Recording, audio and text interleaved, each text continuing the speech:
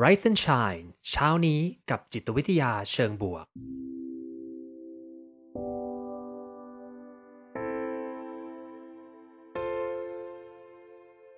สวัสดีครับยินดีต้อนรับเข้าสู่พอดแคสต์เพื่อทุกท่านอยู่กับผมภูมิธีรพุทธปิติชัด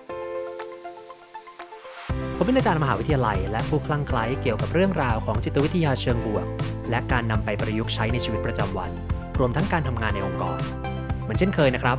ผมจะมาส่งกำลังใจให้ทุกท่านออกไปทำชีวิตให้น่าใช้ในทุกๆวันกันนะครับ Rise and Shine ขอขอบคุณนะครับซิกนาประกันภัยที่ร่วมสนับสนุนการสร้าง Creative Thinking Community เพื่อให้คุณได้คิดอย่างสร้างสรรค์และทำเพื่อชีวิตที่ดีของคุณนะครับมาครับวันนี้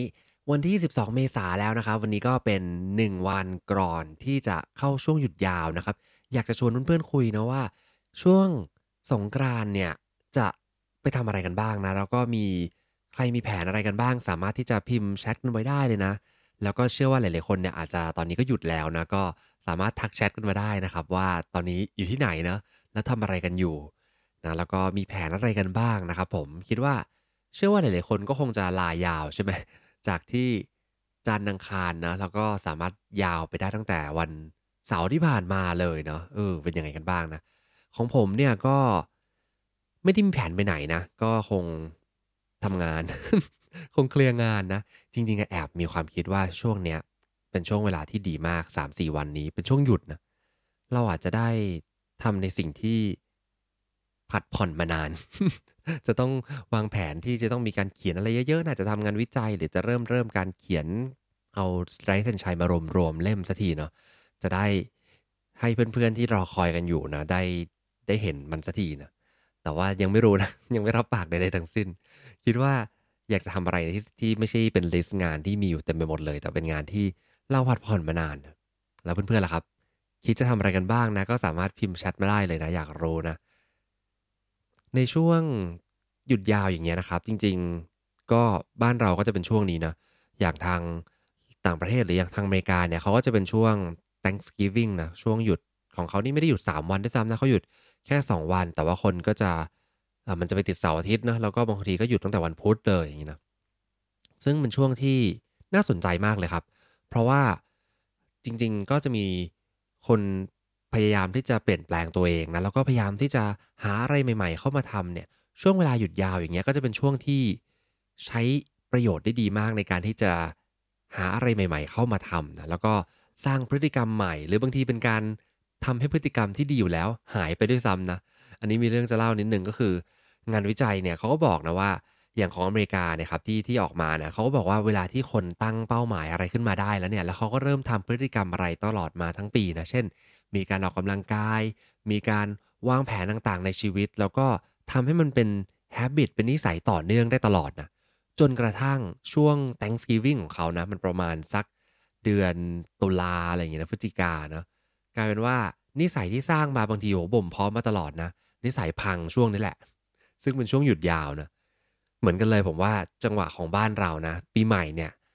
ในช่วง 4-5 วันเนี้ยบางคนอาจจะบ่มเพาะนิสัยบางอย่างมาตั้งแต่ช่วงต้นปีนะ New Year Resolution นะแต่เมื่อเจอหยุดยาวเท่านั้นแหละครับนิสัยบางอย่างมันอาจจะถูก disrupt ไปก็ได้นะ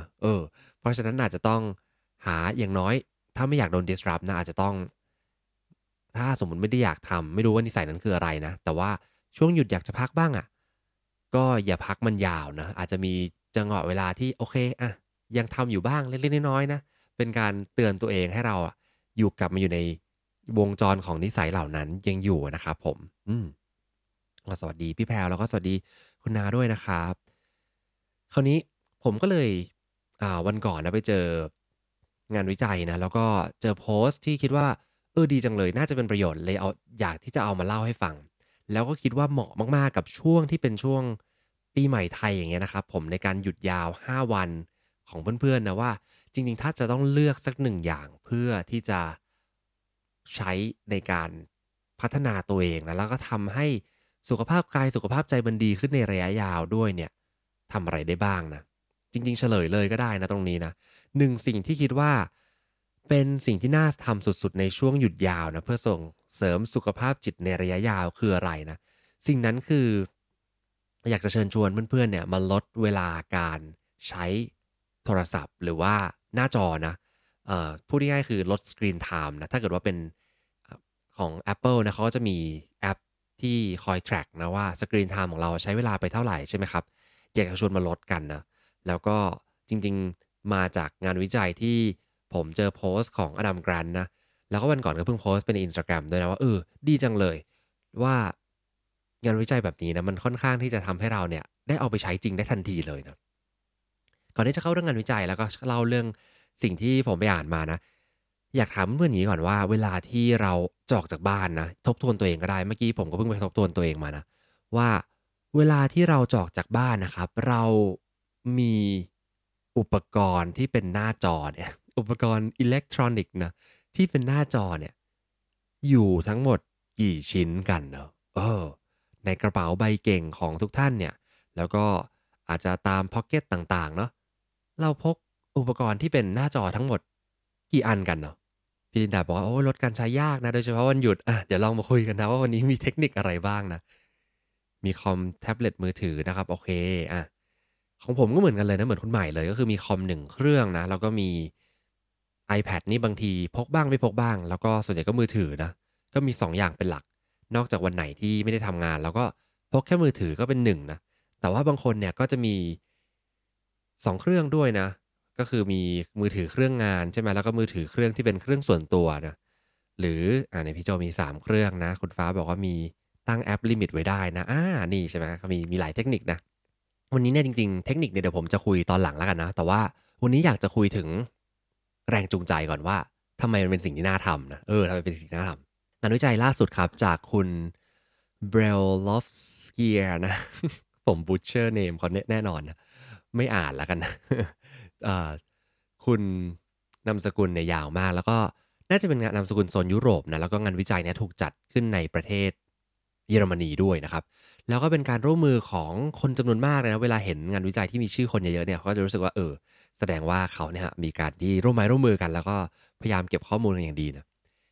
งานวิจัยนี้เล่มนี้ครับชื่อว่า Finding the Sweet Spot นะคือไปตามหาจุดที่เป็นจุดที่ดีที่สุดในการที่จะทำอะไรสักอย่างหนึ่งนะแต่มันเป็น Sweet Spot ของสมาร์ทโฟน use นะการใช้มือถือนั่นแหละเป็นจุดที่น่าจะดีที่จะใช้ในการเอามาพัฒนาตัวเองนะแล้วก็ตีพิมพ์ใน journal ที่ค่อนข้างดีเลยนะ experimental psychology นะครับผมซึ่งต้องอย่างที่บอกก็ต้องให้เครดิตอดัม แกรนต์นะผมก็จะตามอดัม แกรนต์ใน Instagram นะแต่ว่าเขาจะส่วนใหญ่เขาจะโพสต์ใน Twitter แล้วเขาก็จะมาแปะใน Instagram ด้วยนะเราก็เลยได้เห็นการที่เขาอินสปายเอาไอเดียต่างๆเนี่ยมาแชร์ทุกๆวันเลยเนาะซึ่ง2วันก่อนเนี่ยเขาก็แชร์เรื่องนี้นะเรื่องของการใช้สมาร์ทโฟนนั่นเองนะการทดลองเนี่ยครับน่าสนใจมากคือเขาไปทดลองในประเทศเยอรมนีแล้วก็เก็บข้อมูลจากคนประมาณสัก600กว่าคนนะคราวเนี้ยเขาได้ศึกษาก็บอกทุกคนแหละว่าเขาจะศึกษาเรื่องของ well-being แล้วก็ healthy lifestyle นะทำให้เรามีสุขภาวะที่ดีขึ้นแล้วก็มีสุขภาพที่ยอดเยี่ยมนะซึ่งผู้ที่เข้าร่วมเนี่ยก็จะต้องมาร่วมทำอะไรบางอย่างกับทางทีมงานนะซึ่งพอเข้ามาแล้วครับเขาจะถูกสุ่มนะก็คือเป็นงานทดลองแบบ experiment นะแบ่งกลุ่มเป็น3กลุ่มด้วยกันสมมติว่าเพื่อนๆเข้าไปในงานทดลองเนี้ยก็จะอาจจะต้องมีชื่อแล้วก็เขาจะต้องสุ่มเลขหรือว่าจับฉลากขึ้นมานะแล้วแต่นะส่วนใหญ่จะเป็นการสุ่มเลขแล้วก็ assign เราแหละกลุ่มแรกนะคือกลุ่มที่ให้เวลา7วันนะ7วันนี้นะครับคุณจะไม่สามารถใช้สมาร์ทโฟนได้เลยนะคือจริงๆผมยังไม่ได้อ่านลึกนะแต่ว่าไม่รู้เหมือนกันว่าเขาทำยังไงนะว่า7วันเนี่ย งดมือถือของเขาคนเหล่านี้ได้ยังไงนะคือถ้าเขากลับบ้านแล้วเขาก็อาจจะไปใช้มือถือของคนอื่นก็ได้นะหรือแบบริปสมาร์ทโฟนของแต่ละคนแล้วก็เอาโทรศัพท์ที่เป็นฝาพับให้อย่างนี้หรอ ก็เป็นไปได้นะแต่เขาจะให้ผู้เข้าร่วมเนี่ยแหละประมาณ200กว่าคนที่ถูกสุ่มเป็นในกลุ่มแรกนะถ้าเป็นเพื่อนๆก็คงบอกว่าโอ้ภาวนานะไม่อยากไปอยู่ในกลุ่มนี้เลยนะงดใช้สมาร์ทโฟนเลยครับ7วันนะแล้วดูว่าเกิดอะไรขึ้นนะกลุ่มที่2ครับเป็นการลดการใช้สมาร์ทโฟนลง1ชั่วโมงต่อวันเท่านั้นเองนะก็คือให้คุณเนี่ยกลับไปใช้สมาร์ทโฟนของคุณได้เต็มที่เลยนะแต่ว่าขอลดหน่อย1ชั่วโมงต่อวันอาจจะทำอย่างที่คุณฟ้าว่าก็ได้นะก็คืออาจจะมีการตั้งแล้วก็บล็อกมันไว้นะว่าจะ1ชั่วโมงหรือว่ามีกระบวนการเทรนนิ่งบางอย่างนะว่าคุณจะต้องเลือกเวลาที่จะลดแล้วก็ลดลงนะ ซึ่งคนกลุ่มนี้ที่ถูกสุ่มเข้าไปก็จะมีประมาณ226คนนะแล้วก็กลุ่มสุดท้ายคือกลุ่มควบคุมก็คือมาลงทะเบียนเข้าร่วมโปรแกรมนี่แหละแล้วก็ใช้มือถือได้ตามปกติเพราะเขาไม่รู้อยู่แล้วนะว่าเป็นโปรแกรมเกี่ยวกับการใช้มือถือไม่ใช่มือถือนะก็กลับเข้าไปใช้ชีวิตปกติเลยเพื่อจะดูเบสไลน์นะจะดูว่าคนทั่วไปเนี่ยเขามีอัตราค่าต่างๆเป็นยังไงบ้างถ้าไม่ต้องใช้ลดการใช้สมาร์ทโฟนเมื่อได้มีกระบวนการเข้ามาในโปรแกรมแล้วเนี่ย7วันเนี่ยเขาก็จะถูกเทรนแล้วก็จะต้องทำตามกลุ่มเงื่อนไขของตัวเองเนาะกลุ่มควบคุมก็อาจจะนั่งพูดเรื่องนู้นเรื่องนี้ไปเรื่อยนะไม่ได้เกี่ยวกับเรื่องของมือถือนะคราวนี้นอกจากทำตัวพวกเนี้ยครับเขาก็จะมีการวัดเป็นอินเด็กซ์ต่างๆนะวัดความพึงพอใจในชีวิตวัดเรื่องของการใช้สมาร์ทโฟนที่เกินไปปัญหาต่างๆเนาะอาการเกี่ยวข้องกับความซึมเศร้าความวิตกกังวลการเคลื่อนไหวร่างกายมากน้อยแค่ไหนนะรวมถึงการสูบบุหรี่ด้วยนะอัตราการสูบบุหรี่นะในการวัดของเขาเนี่ยจะวัดทั้งหมด4จุดด้วยกันนะคือก่อนที่ทุกคนจะเข้ามาในโครงการก็คือเป็นเบสไลน์ของแต่ละคนนะแล้วก็หลังจากที่ได้เข้าร่วมแล้ว7วันนะเมื่องดใช้สมาร์ทโฟนไปแล้ว7วันกับลด1ชั่วโมงนะหรือว่าใช้ปกติเนี่ย7วันปุ๊บก็เก็บอีกทีหนึ่งแล้วก็หลังจากนั้น1เดือนก็ตามไปเก็บอีกแล้วก็หลังจากนั้น4เดือนก็ตามไปเก็บอีกเนาะซึ่งเลยบอกว่างานวิจัยชิ้นนี้เป็นงานวิจัยที่ค่อนข้างยอดเยี่ยมมากเพราะว่าทำ2เรื่องนะ1คือเขาแบ่งคนแรนดอมใส่กลุ่มเพราะฉะนั้นมันก็จะลด bias ได้ว่าแต่ละคนเอาความเป็นตัวเองมาหรือว่า self selection เข้าไปในกลุ่มบางคนอยากจะลดการใช้อยู่แล้วไปเข้าในกลุ่มลดการใช้หรือเปล่านะแต่ว่างานวิจัยเนี้ยไม่ใช่งานวิจัยนี้คือสุ่มเลยคุณอยากจะลดหรือไม่อยากจะลดก็ตามอยากจะใช้หรือไม่ใช้คุณก็ต้องเข้าไปตาม condition นะเชื่อว่ามีการจ่ายเงินให้ค่อนข้างดีเลยแหละไม่งั้นคงจะไปบังคับให้ใครลดหรือว่าไม่ใช้มือถือเลย7วันคงจะยากนะคราวนี้พอเข้าไปแล้วเนี่ยยังมีการเก็บข้อมูลระยะยาวด้วยนะคือไม่ได้แค่เก็บครั้งเดียวแล้วจบเก็บแล้วตาม track เขาไปอีก4เดือนด้วยนะก็เลยเป็นงานที่ออกมาดีมากคราวนี้สิ่งที่น่าสนใจนะครับจริงๆพูดภาพรวมก่อนเลยนะว่า3กลุ่มเนี้ยกลุ่มไหนน่าจะมีแฟกเตอร์ที่ผมเล่าให้ฟังนะไม่ว่าจะเป็นความพอใจในชีวิตการเกี่ยวข้องกับซึมเศร้าความวิตกกังวลเนี่ยภาพรวมเนี่ยก็คือสุขภาวะจิตนะสุขภาวะใจระยะยาวเนี่ยใน3กลุ่มเนี้ยสรุปว่าเป็นกลุ่มไหนเพื่อนๆลองเดาไหมว่ากลุ่มที่น่าจะมีผลระยะยาวที่ดีที่สุดนะเออหากใครเคยอ่านงานนี้แล้วก็ตอบได้นะเราก็ไม่ได้ปิดบังอะไรนะเดี๋ยวขออ่านตัวแชทนิดนึงนะครับผมพี่ลินดาบอกว่ามี3เครื่องนะ พี่นาบอกมีเยอะมาก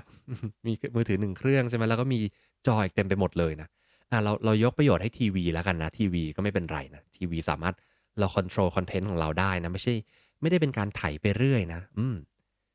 พี่นาบอกว่าอยู่กลุ่มแรกนี่ลำบากเลยเนาะ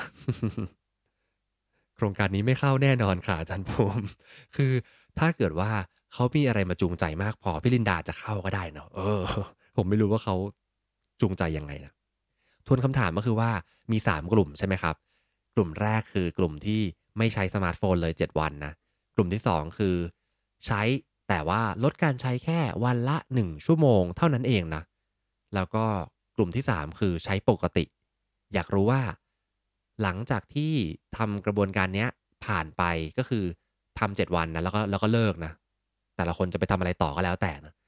แต่ว่าผ่านไปหลังจาก7วันนั้นอะ4เดือนนะ กลุ่มไหนที่น่าจะมีสุขภาวะที่ดีที่สุดนะอืมคือต้องบอกอย่างนั้นว่าเราไม่รู้นะว่าหลังจาก7วันน่ะเขาไปใช้ต่อหรือไม่ใช้ต่อนะเออสรุปว่า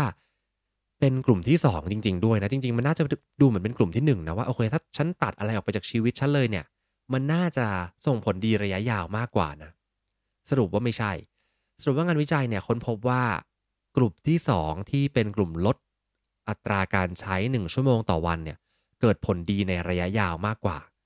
ผลดีมีอะไรบ้างนะเดี๋ยวลองมาไล่ทีละอันกันแล้วกันนะน่าสนใจมากๆเลยอันแรกนะเขาดูเรื่องของ life satisfaction คือเรื่องความจูงใจไม่ใช่เรื่องของความพึงพอใจในชีวิตความพอใจในชีวิตของเรานะก็มีหลากหลายระดับนะสูงต่ำแล้วแต่นะถ้าเป็นคนที่ใช้สมาร์ทโฟนปกติเขาก็มีอัตราความพอใจที่ค่อนข้างคงที่นะ ก็มีตรงไหนมันก็อยู่ตรงนั้นน่ะก็คืออยู่นิ่งๆตรงเรื่อยๆไม่ว่าจะเป็นก่อนเข้าโปรแกรม หลังเข้าโปรแกรมแล้ว1เดือนหรือ4เดือนก็เป็นปกตินะสิ่งที่น่าสนใจคือ2กลุ่มครับทั้งกลุ่มที่งดและกลุ่มที่ลดนะเรียกอย่างนี้แล้วกันนะขอใช้โค้ดเนมอย่างนี้นะงดคือไม่ใช้เลยนะลดคือลด1ชั่วโมงนะต่างกันเยอะมากเลยนะแต่ว่างดและลดแล้วกันนะกลุ่มที่งดและลดเนี่ย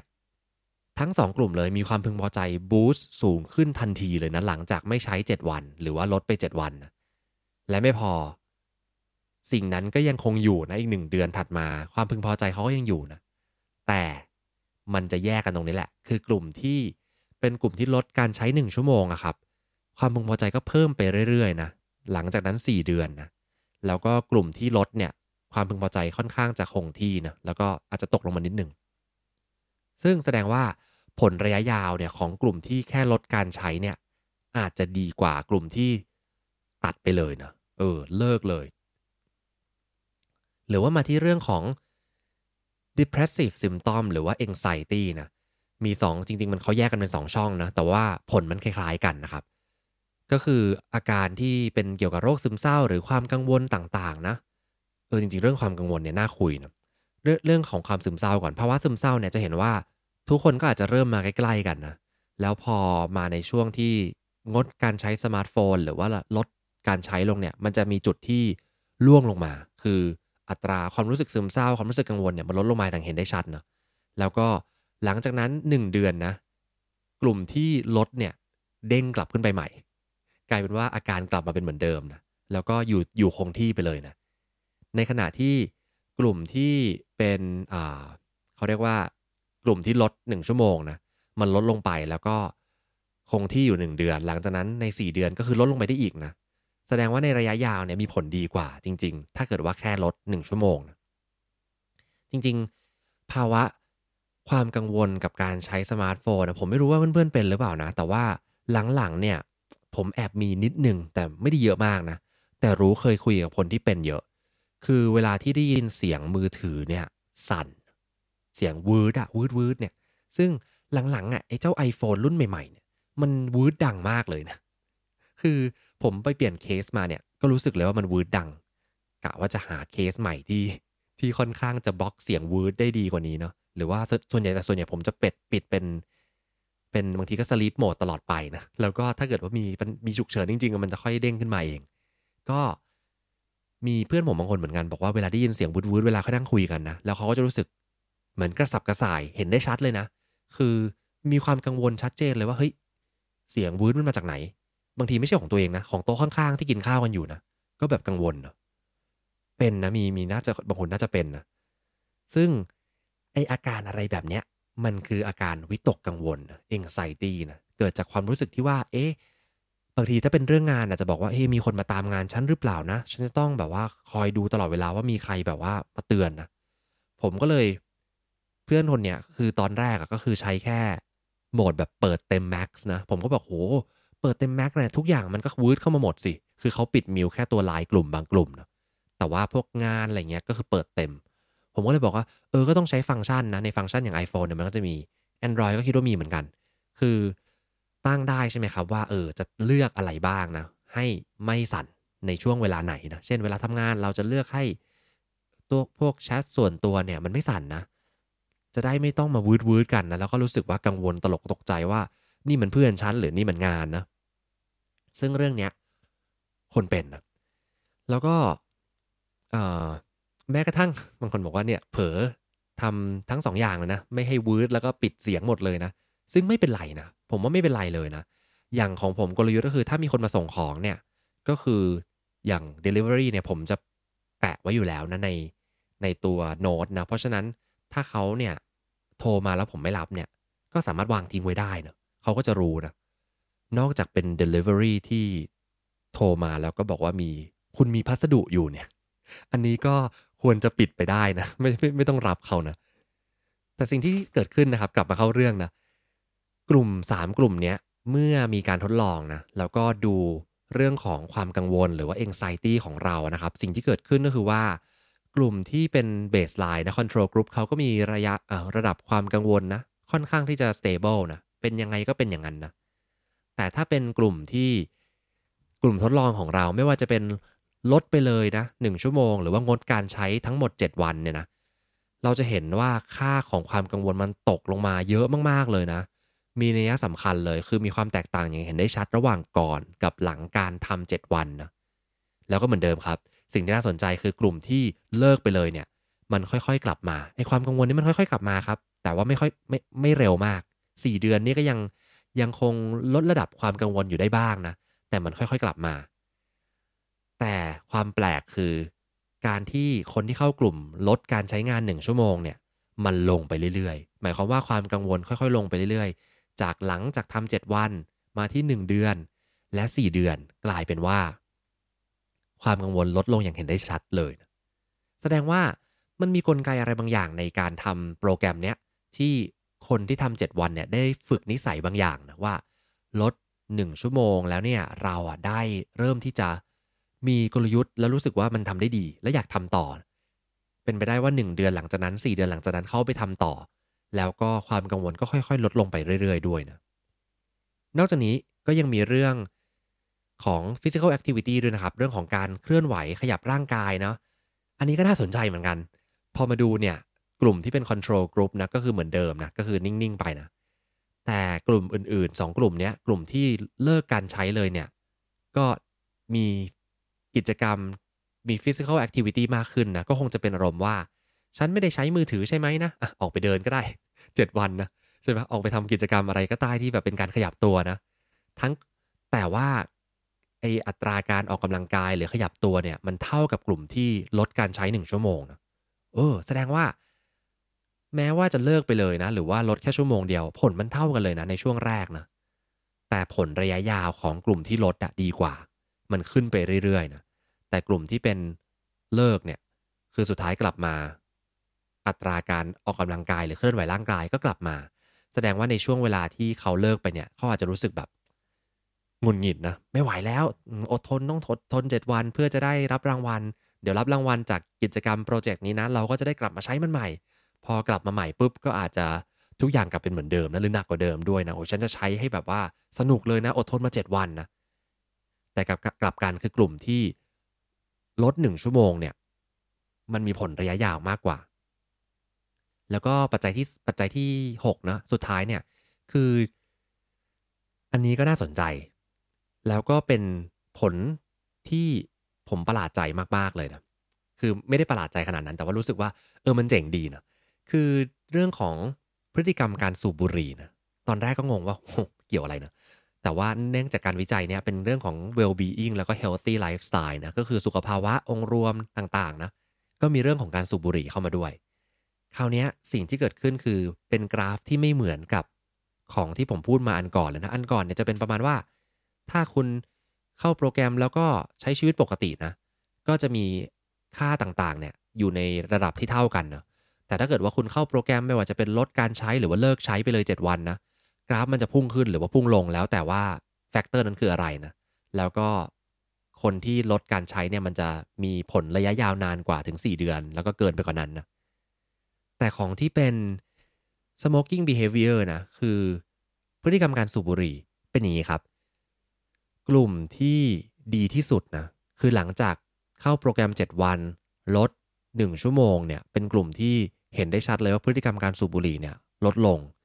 จริงๆอาจจะไม่ได้แค่สูบบุหรี่ก็ได้นะอาจจะเป็นพฤติกรรมเรื่องของ addict บางอย่างนะแต่เขาเอาตัวการสูบบุหรี่มาเป็นปัจจัยนะก็คือตามงานวิจัยนี้นะลดลงเยอะมากๆเลยนะจากเนี่ยในตัวนี้มันมีค่าอยู่ก็คือค่าประมาณ5.5 5.5นี่คือค่าเฉลี่ยแล้วกันนะของการสูบบุหรี่ลดลงมาถึง4เลยทีเดียวลดลงมา1.5เลยนะเป็นแกปที่ใหญ่พอสมควรครับ แล้วก็ยังคงลดต่อไปเรื่อยๆนะจนถึง4เดือนหลังจากที่เข้าโปรแกรมเนี่ยลดลงจาก5.5เหลือ3.5เท่านั้นเองนะพูดง่ายๆคือลดลงเกือบครึ่งหนึ่งเลยนะไม่ว่าจะสูบบุหรี่มากน้อยแค่ไหนนะการที่เข้าโปรแกรมเนี้ยแค่ลดการใช้มือถือ1ชั่วโมงนะกลายเป็นสูบบุหรี่น้อยลงครึ่งหนึ่งนะโดยประมาณนะประหลาดมากนะแต่มันมีเหตุผลของมันอยู่นะคือถ้า ลองมองเรื่องของ impulsive behavior นะความรู้สึกที่อยากจะ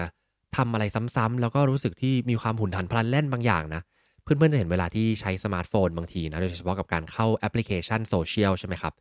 นี่คือเหตุผลที่ผมลบ Facebook ออกไปเลยนะ เพราะว่าผมมาสังเกตตัวเองว่าเวลาเข้าเฟซบุ๊กปุ๊บแล้วผมก็กดออกมาจากเฟซบุ๊กนะประมาณสัก3วินาทีผมก็จะกดกลับเข้าไปใหม่นะจะเป็นไซเคิลอย่างงี้เรื่อยๆนะเป็น impulsive ของผมนะที่จะเข้าไปแล้วก็ควบคุมตัวเองไม่ได้นะก็เลยรู้สึกว่าไม่ดีเลยลบทิ้งไปเลยนะคราวนี้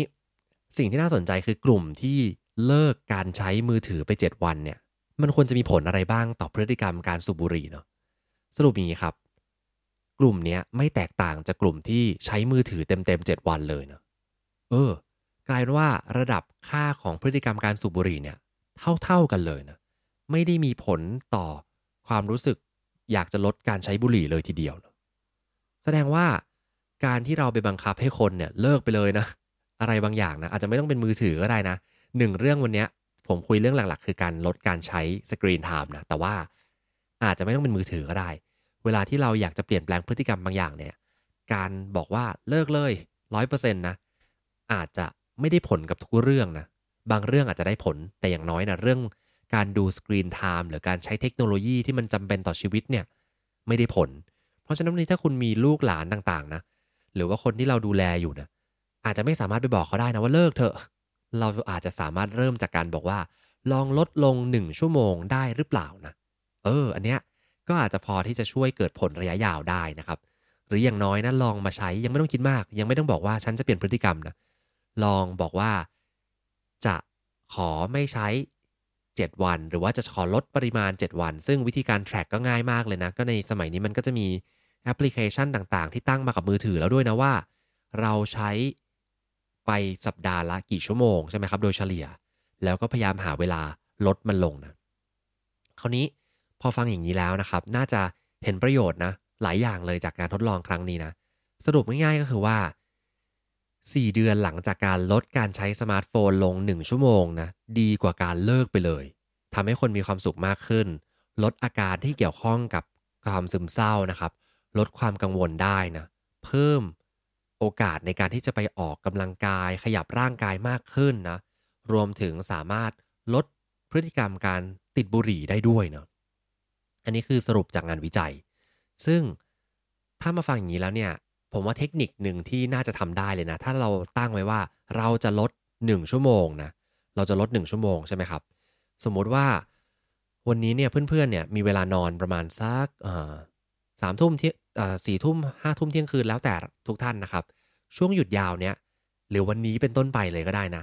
อาจจะลองว่า1 ชั่วโมงก่อนนอนนะจริงๆหลายๆคนก็พูดเรื่องนี้เยอะนะ1 ชั่วโมงก่อนนอนง่ายมากเลยก็คือจะลดก็คือไม่ใช้ถูกไหมเป็นวิธีที่ง่ายนะหรือบางคนใช้วิธีตอนเช้าแล้วแต่คนนะคือถ้ามาลดการใช้ระหว่างวันบางทีอาจจะยากเนาะลองเป็นหัววันหรือท้ายวันก็ได้ครับก่อนนอนเราลองที่จะ ไม่ใช้มือถือนะแล้วก็หรือว่าตื่นขึ้นมาแล้วอย่าหยิบทันทีอาจจะต้องดูเวลาก่อนเช่นตื่นมา7โมงลองดูซิว่าเราจะยังไม่ใช้มันถึง8โมงจะไปทำอะไรก็ได้นะไปกินข้าวไปอาบน้ำไปจิบกาแฟทำกิจกรรมต่างๆนะแล้วค่อยไปหยิบมันซึ่งสิ่งที่เพื่อนๆจะต้องมีนะแนะนำเลยก็คือต้องมีนาฬิกาปลุกแบบตบๆอะเขาเรียกว่านาฬิกาปลุกแบบอะไรนะนาฬิกาปลุกที่ ตั้งแล้วก็มีหน้าที่แค่เป็นนาฬิกาปลุกแล้วกันนะไม่ได้เป็นดิจิทัลอื่นๆนะก็แบบไหนก็แล้วแต่กดสั่งมาได้เลยนะมีไว้แล้วก็ใช้ตรงนั้นในการปลุกเรานะเผื่อทุกท่านใช้นาฬิกาปลุกนะบางคนที่ตื่นเองก็สบายเลยนะก็คือแค่เอามือถือเนี่ยออกมาจากห้องนอนนะแล้วก็มาไว้ที่อื่นก่อนนอนก็จะมีพื้นที่ของมันบางคนอาจจะชอบใช้ว่าอาจจะตั้งเป็นเหมือนกับห้องนอนมือถือก็ได้มั้งเป็นลิ้นชักแล้วก็แต่งสวยๆเลยก็ได้นะ บอกว่านี่คือห้องนอนของมือถือแล้วก็วางไว้แล้วก็เสียบปิดลิ้นชักไว้นะแล้วเดี๋ยวพรุ่งนี้มาเจอกันหลังจากตื่นมาแล้ว1 ชั่วโมงนะก็ได้เหมือนกันนะก็เป็นเทคนิคที่น่าจะพอไม่ aggressive เกินไปนะสำหรับหลายๆคนที่บอกว่าไม่ได้หรอกลดไม่ได้แน่นอนนะก็ไปลดเอาหัวหรือท้ายของวันแทนนะไม่ต้องมาลดระหว่างวันไม่งั้นมึนนะขอตามอ่านแชทนิดนึงนะครับโอ้แชทกันเต็มเลยนะผมอ่านไม่ทันนะขออ่านคร่าวๆแล้วกันนะ มีเรื่องของการปิดเสียงปิดสั่นนะครับผมปิดไฟกระพริบนะมีคุณโอ๊ตบอกว่าเคยทำ7วันนะโอเคเลยนะครับใช่ไหมแต่กลับมางานเยอะกว่าเดิมนะเฮ้ยจริงๆเรื่องนี้น่าสนใจมากเลยคือในมุมผมนะผมแอบรู้สึกว่าลดมือถือเนี่ย ก็ลดส่วนหนึ่งนะส่วนการทำงานนะเราอาจจะเอาสิ่งที่ต้องใช้ในการทำงานนะครับมาอยู่ในคอมนะอย่างเช่นสมมุติว่าใช้ LINE ในการติดต่อนะอย่างตอนเนี้ยผมก็จะมองว่า LINE เนี่ยมันคือเครื่องมือในการทำงานของผมไปแล้วเนาะเพราะฉะนั้นบางทีถ้าเกิดทักมาใน LINE อะผมจะมีความกังวลมากกว่าส่วนใหญ่ถ้าเกิดว่าจะคุยเล่นกับเพื่อนนะเราจะไปอยู่ในไอจีกัน จะมีแบบว่ารู้สึกว่าที่นี่คือที่ปลอดภัยที่รีแลกซ์นะแต่ว่าใน LINE เนี่ยก็จะรู้สึกว่าทำงานนะเพราะฉะนั้นลดการใช้มือถือแต่ว่าก็ไม่ต้องเลี่ยงงานนะสามารถที่จะเอางานโยนกลับมาในคอมพิวเตอร์ไม่ว่าจะเป็นเดสก์ท็อปหรือแล็ปท็อปใช่ไหมครับเพื่อที่จะให้เราเนี่ยมีโหมดที่ว่าฉันจะทำงานนะแล้วก็บล็อกโซเชียลทั้งหมดออกไปจากคอมเนาะอาจจะตั้งเป็นเคยเล่าไปในไรซ์แอนชัยเหมือนกันนะอาจจะตั้งเป็นแอปพลิเคชันมีเต็มไปหมดเลยนะแอปพลิเคชันชื่อว่า Freedom ก็มีนะหรือว่าแอปพลิเคชันที่เป็นเอ่อตั้งเวลานะผมจำชื่อไม่ได้นะแต่มันมีเยอะไปหมดเลยนะไปเซิร์ชได้นะครับมันก็จะบล็อกไม่ให้เข้าโซเชียลนะอย่างของผมในตัวเนี้ยในคอมเนี่ยก็มีตัวปลั๊กอินของ Chrome นะที่ชื่อว่า Q's New Feed นะคือลบ New Feed ของ Facebook ทิ้งไปเลยนะคือต่อให้เข้าเว็บได้นะเปิดมาก็ไม่เจออะไรเลยเป็นเจอ blank เปล่าๆก็อาจจะช่วยได้ซึ่งก็จะทำให้เราเนี่ยสามารถทำงานได้อยู่นะแล้วก็มือถือเนี่ยแค่ลดการไถอย่างแบบไม่มีสติเท่านั้นเองนะผมว่าหลักๆคือเรื่องนี้เนาะคุณเตยมาแชร์เรื่องของการสูบบุหรี่นะครับขอบคุณมากเลยนะเรื่องการสูบบุหรี่ที่บอกว่า พฤติกรรมการเสพติดเนาะใช่ไหมถ้าเกิดว่าลดไปเลยเนี่ยมันกลายเป็นไปกระตุ้นเนาะกระตุ้นความรู้สึกที่ว่าเฮ้ยฉันจะต้องกลับมาเด้งกลับมาเหมือนเดิมนะบางคนถ้าเกิดว่าใครเคยลดเหมือนกับเสพติดอะไรบางอย่างนะเราต้องลดมันไปหรือเลิกมันไปนะการเลิกมันไปเนี่ยมันทำให้เกิดความรู้สึกอยากจะกลับมาใช้กลับมาทำมากๆเนาะแล้วพอหมดเวลาที่เราวางแผนไว้ว่าจะเลิก7 วันใช่ไหมกลับมากลายเป็นว่าหนักกว่าเดิมเนาะเพราะฉะนั้นการเลิกไม่ใช่คำตอบนะอาจจะเป็นการหากระบวนการลดบางอย่างเนาะ นี่เปิด Sleep Mode ไว้ด้วยใช่ไหมครับดีเนาะใช่ๆเปิด Sleep Mode ก็ดีนะเดี๋ยวพี่ลินดาบอกว่าทิ้งมือถือไว้ในรถจอดรถไกลๆเป็นสิ่งเดียวที่ทำได้นะโอเคเลยแต่ก็อย่าทิ้งไว้จนให้โจรเห็นนะครับไม่งั้นโจรจะมาทุบรถไปนะระวังด้วยนะก็ดีเลยนะหลักๆก็มีกลยุทธ์เมื่อกี้ที่บอกไปนะไม่ว่าจะเป็นเอาซื้อนาฬิกาปลุกมานะหรือว่าเอามือถือไปเก็บไว้ที่อื่นนะอันนี้อาจจะพอทำได้ซึ่งโอกาสอันดีของทุกท่านมาถึงแล้วนะครับในช่วงหยุดยาวอย่างนี้นะลองเชิญชวนนะ ไม่ได้มีแค่คำพูดของคนทั่วๆไปที่บอกว่ามันดีอย่างนั้นอย่างนี้นะแต่ว่ามีงานวิจัยชัดเจนเลยนะแล้วงานวิจัยไม่ได้ส่งผลแค่ช่วงเวลา7 วันนะมันส่งผลต่อเราพฤติกรรมต่างๆที่เป็นพฤติกรรมที่ดีที่ได้จากการลด7 วันเนี่ยมันส่งผลไปยาวถึง4 เดือนเลยทีเดียวเพราะฉะนั้นเนี่ยอย่างน้อยนะผมว่าไม่ต้อง7 วันอะแค่เริ่มวันนี้นะแล้วก็นับไปถึงวันอาทิตย์นะสมมุติเราจะตั้งเป้าหมายว่าขอให้สงกรานต์ปีนี้นะ เป็นปีที่เราได้มีการลดการใช้สัก1 ชั่วโมงนะแล้วมาลองดูเนี่ยมาลองดูตัวสถิติในมือถือเรานะว่าค่าเฉลี่ยของเราเนี่ยตอนเนี้ยเราอยู่ที่เท่าไรแล้วลองลดดูแล้วลองดูซิว่าหลังจาก7 วันเนี้ยหรือว่าแค่5 วัน6 วันเนี่ยแหละกลับมาจากสงกรานต์เนี่ยเป็นยังไงบ้างนะถ้าผลตามงานวิจัยนี้นะเราจะมีความสุขในชีวิตมากขึ้นนะแล้วเราก็จะลดความกังวลต่างๆมากขึ้น พร้อมที่จะกลับมาใช้ชีวิตต่อสู้แล้วก็ทำงานของเราหลังจากที่ครบการหยุดยาวแล้วเนาะเพราะฉะนั้นหนึ่งสิ่งที่น่าทำสุดๆในช่วงหยุดยาวเนี่ยนะครับเพื่อเติมสุขภาพจิตระยะยาวก็คือลองลดเวลามือถือของคุณเนาะหรือว่าสกรีนต่างๆนะครับผม1 ชั่วโมงเพื่อเรากลับมาอยู่กับคนตรงหน้าแล้วก็มาใช้ชีวิตกับสิ่งที่เราอาจจะมองข้ามไปเมื่อเราโฟกัสกับเทคโนโลยีต่างๆเนี่ยเนาะจริงๆก็แค่อยากจะมาเล่างานวิจัยให้ฟังนะแต่ว่าพอดีเห็นจังหวะของสงกรานต์พอดีเลยนะก็คิดว่าเป็นจังหวะดีในการตั้งเป้าหมายเคยคุยกันไปใน EP หนึ่งชื่อว่า Fresh Start ใช่ไหมครับก็คือการเริ่มต้นอะไรใหม่ๆเนี่ยมันเริ่มได้ดีในช่วงจังหวะที่เป็นโมเมนต์สำคัญหรือว่าอีเวนต์ต่างๆไม่ว่าจะเป็นวันเกิดวันปีใหม่นะวันสงกรานต์ก็เป็นปีใหม่ไทยน่าจะเป็นโอกาสในการเริ่มอะไรบางอย่างที่ดีแล้วการเริ่มเนี่ยเป็นการเริ่มที่ไม่ได้ใหญ่เกินไปเลยนะคือแค่ลดการใช้เท่านั้นเองนะเพราะฉะนั้นก็ส่งกำลังใจให้เพื่อนๆนะครับสำหรับใครที่จะลองไปทำกันดูนะใครที่ทำได้มากน้อยยังไงนะเดี๋ยวเรามาคุยกันในหลังจากที่ผ่านสงกรานต์ไปนะครับผมวันนี้ก็ประมาณนี้นะครับผมขอบคุณทุกคนมากๆเลยที่เข้ามาฟังกันแล้วก็มาแลกเปลี่ยนกันนะครับโอ้โฮพิมพ์แชตระเบิดมากเลยขอบคุณมากเลยนะครับดีใจเดี๋ยวจะมาตามอ่านทุกแชตเลยนะครับแล้วก็ขอขอบคุณ Cigna ประกันภัยด้วยนะครับร่วมสนับสนุนการสร้าง Creative Thinking Community เพื่อให้คุณได้คิดอย่างสร้างสรรค์และทำเพื่อชีวิตที่ดีของคุณนะครับ ขอบคุณที่ติดตาม หากสนใจคอนเทนต์แบบนี้อย่าลืมกด subscribe ตามช่องทาง podcast ของท่าน และสามารถติดตาม Facebook Group โดย search Rise and Shine เช้านี้กับจิตวิทยาเชิงบวก วันนี้ขอให้ทุกท่านมีความสุข ออกไปทำชีวิตให้น่าใช้ ออกไปตามหา what makes your life worth living กันนะครับ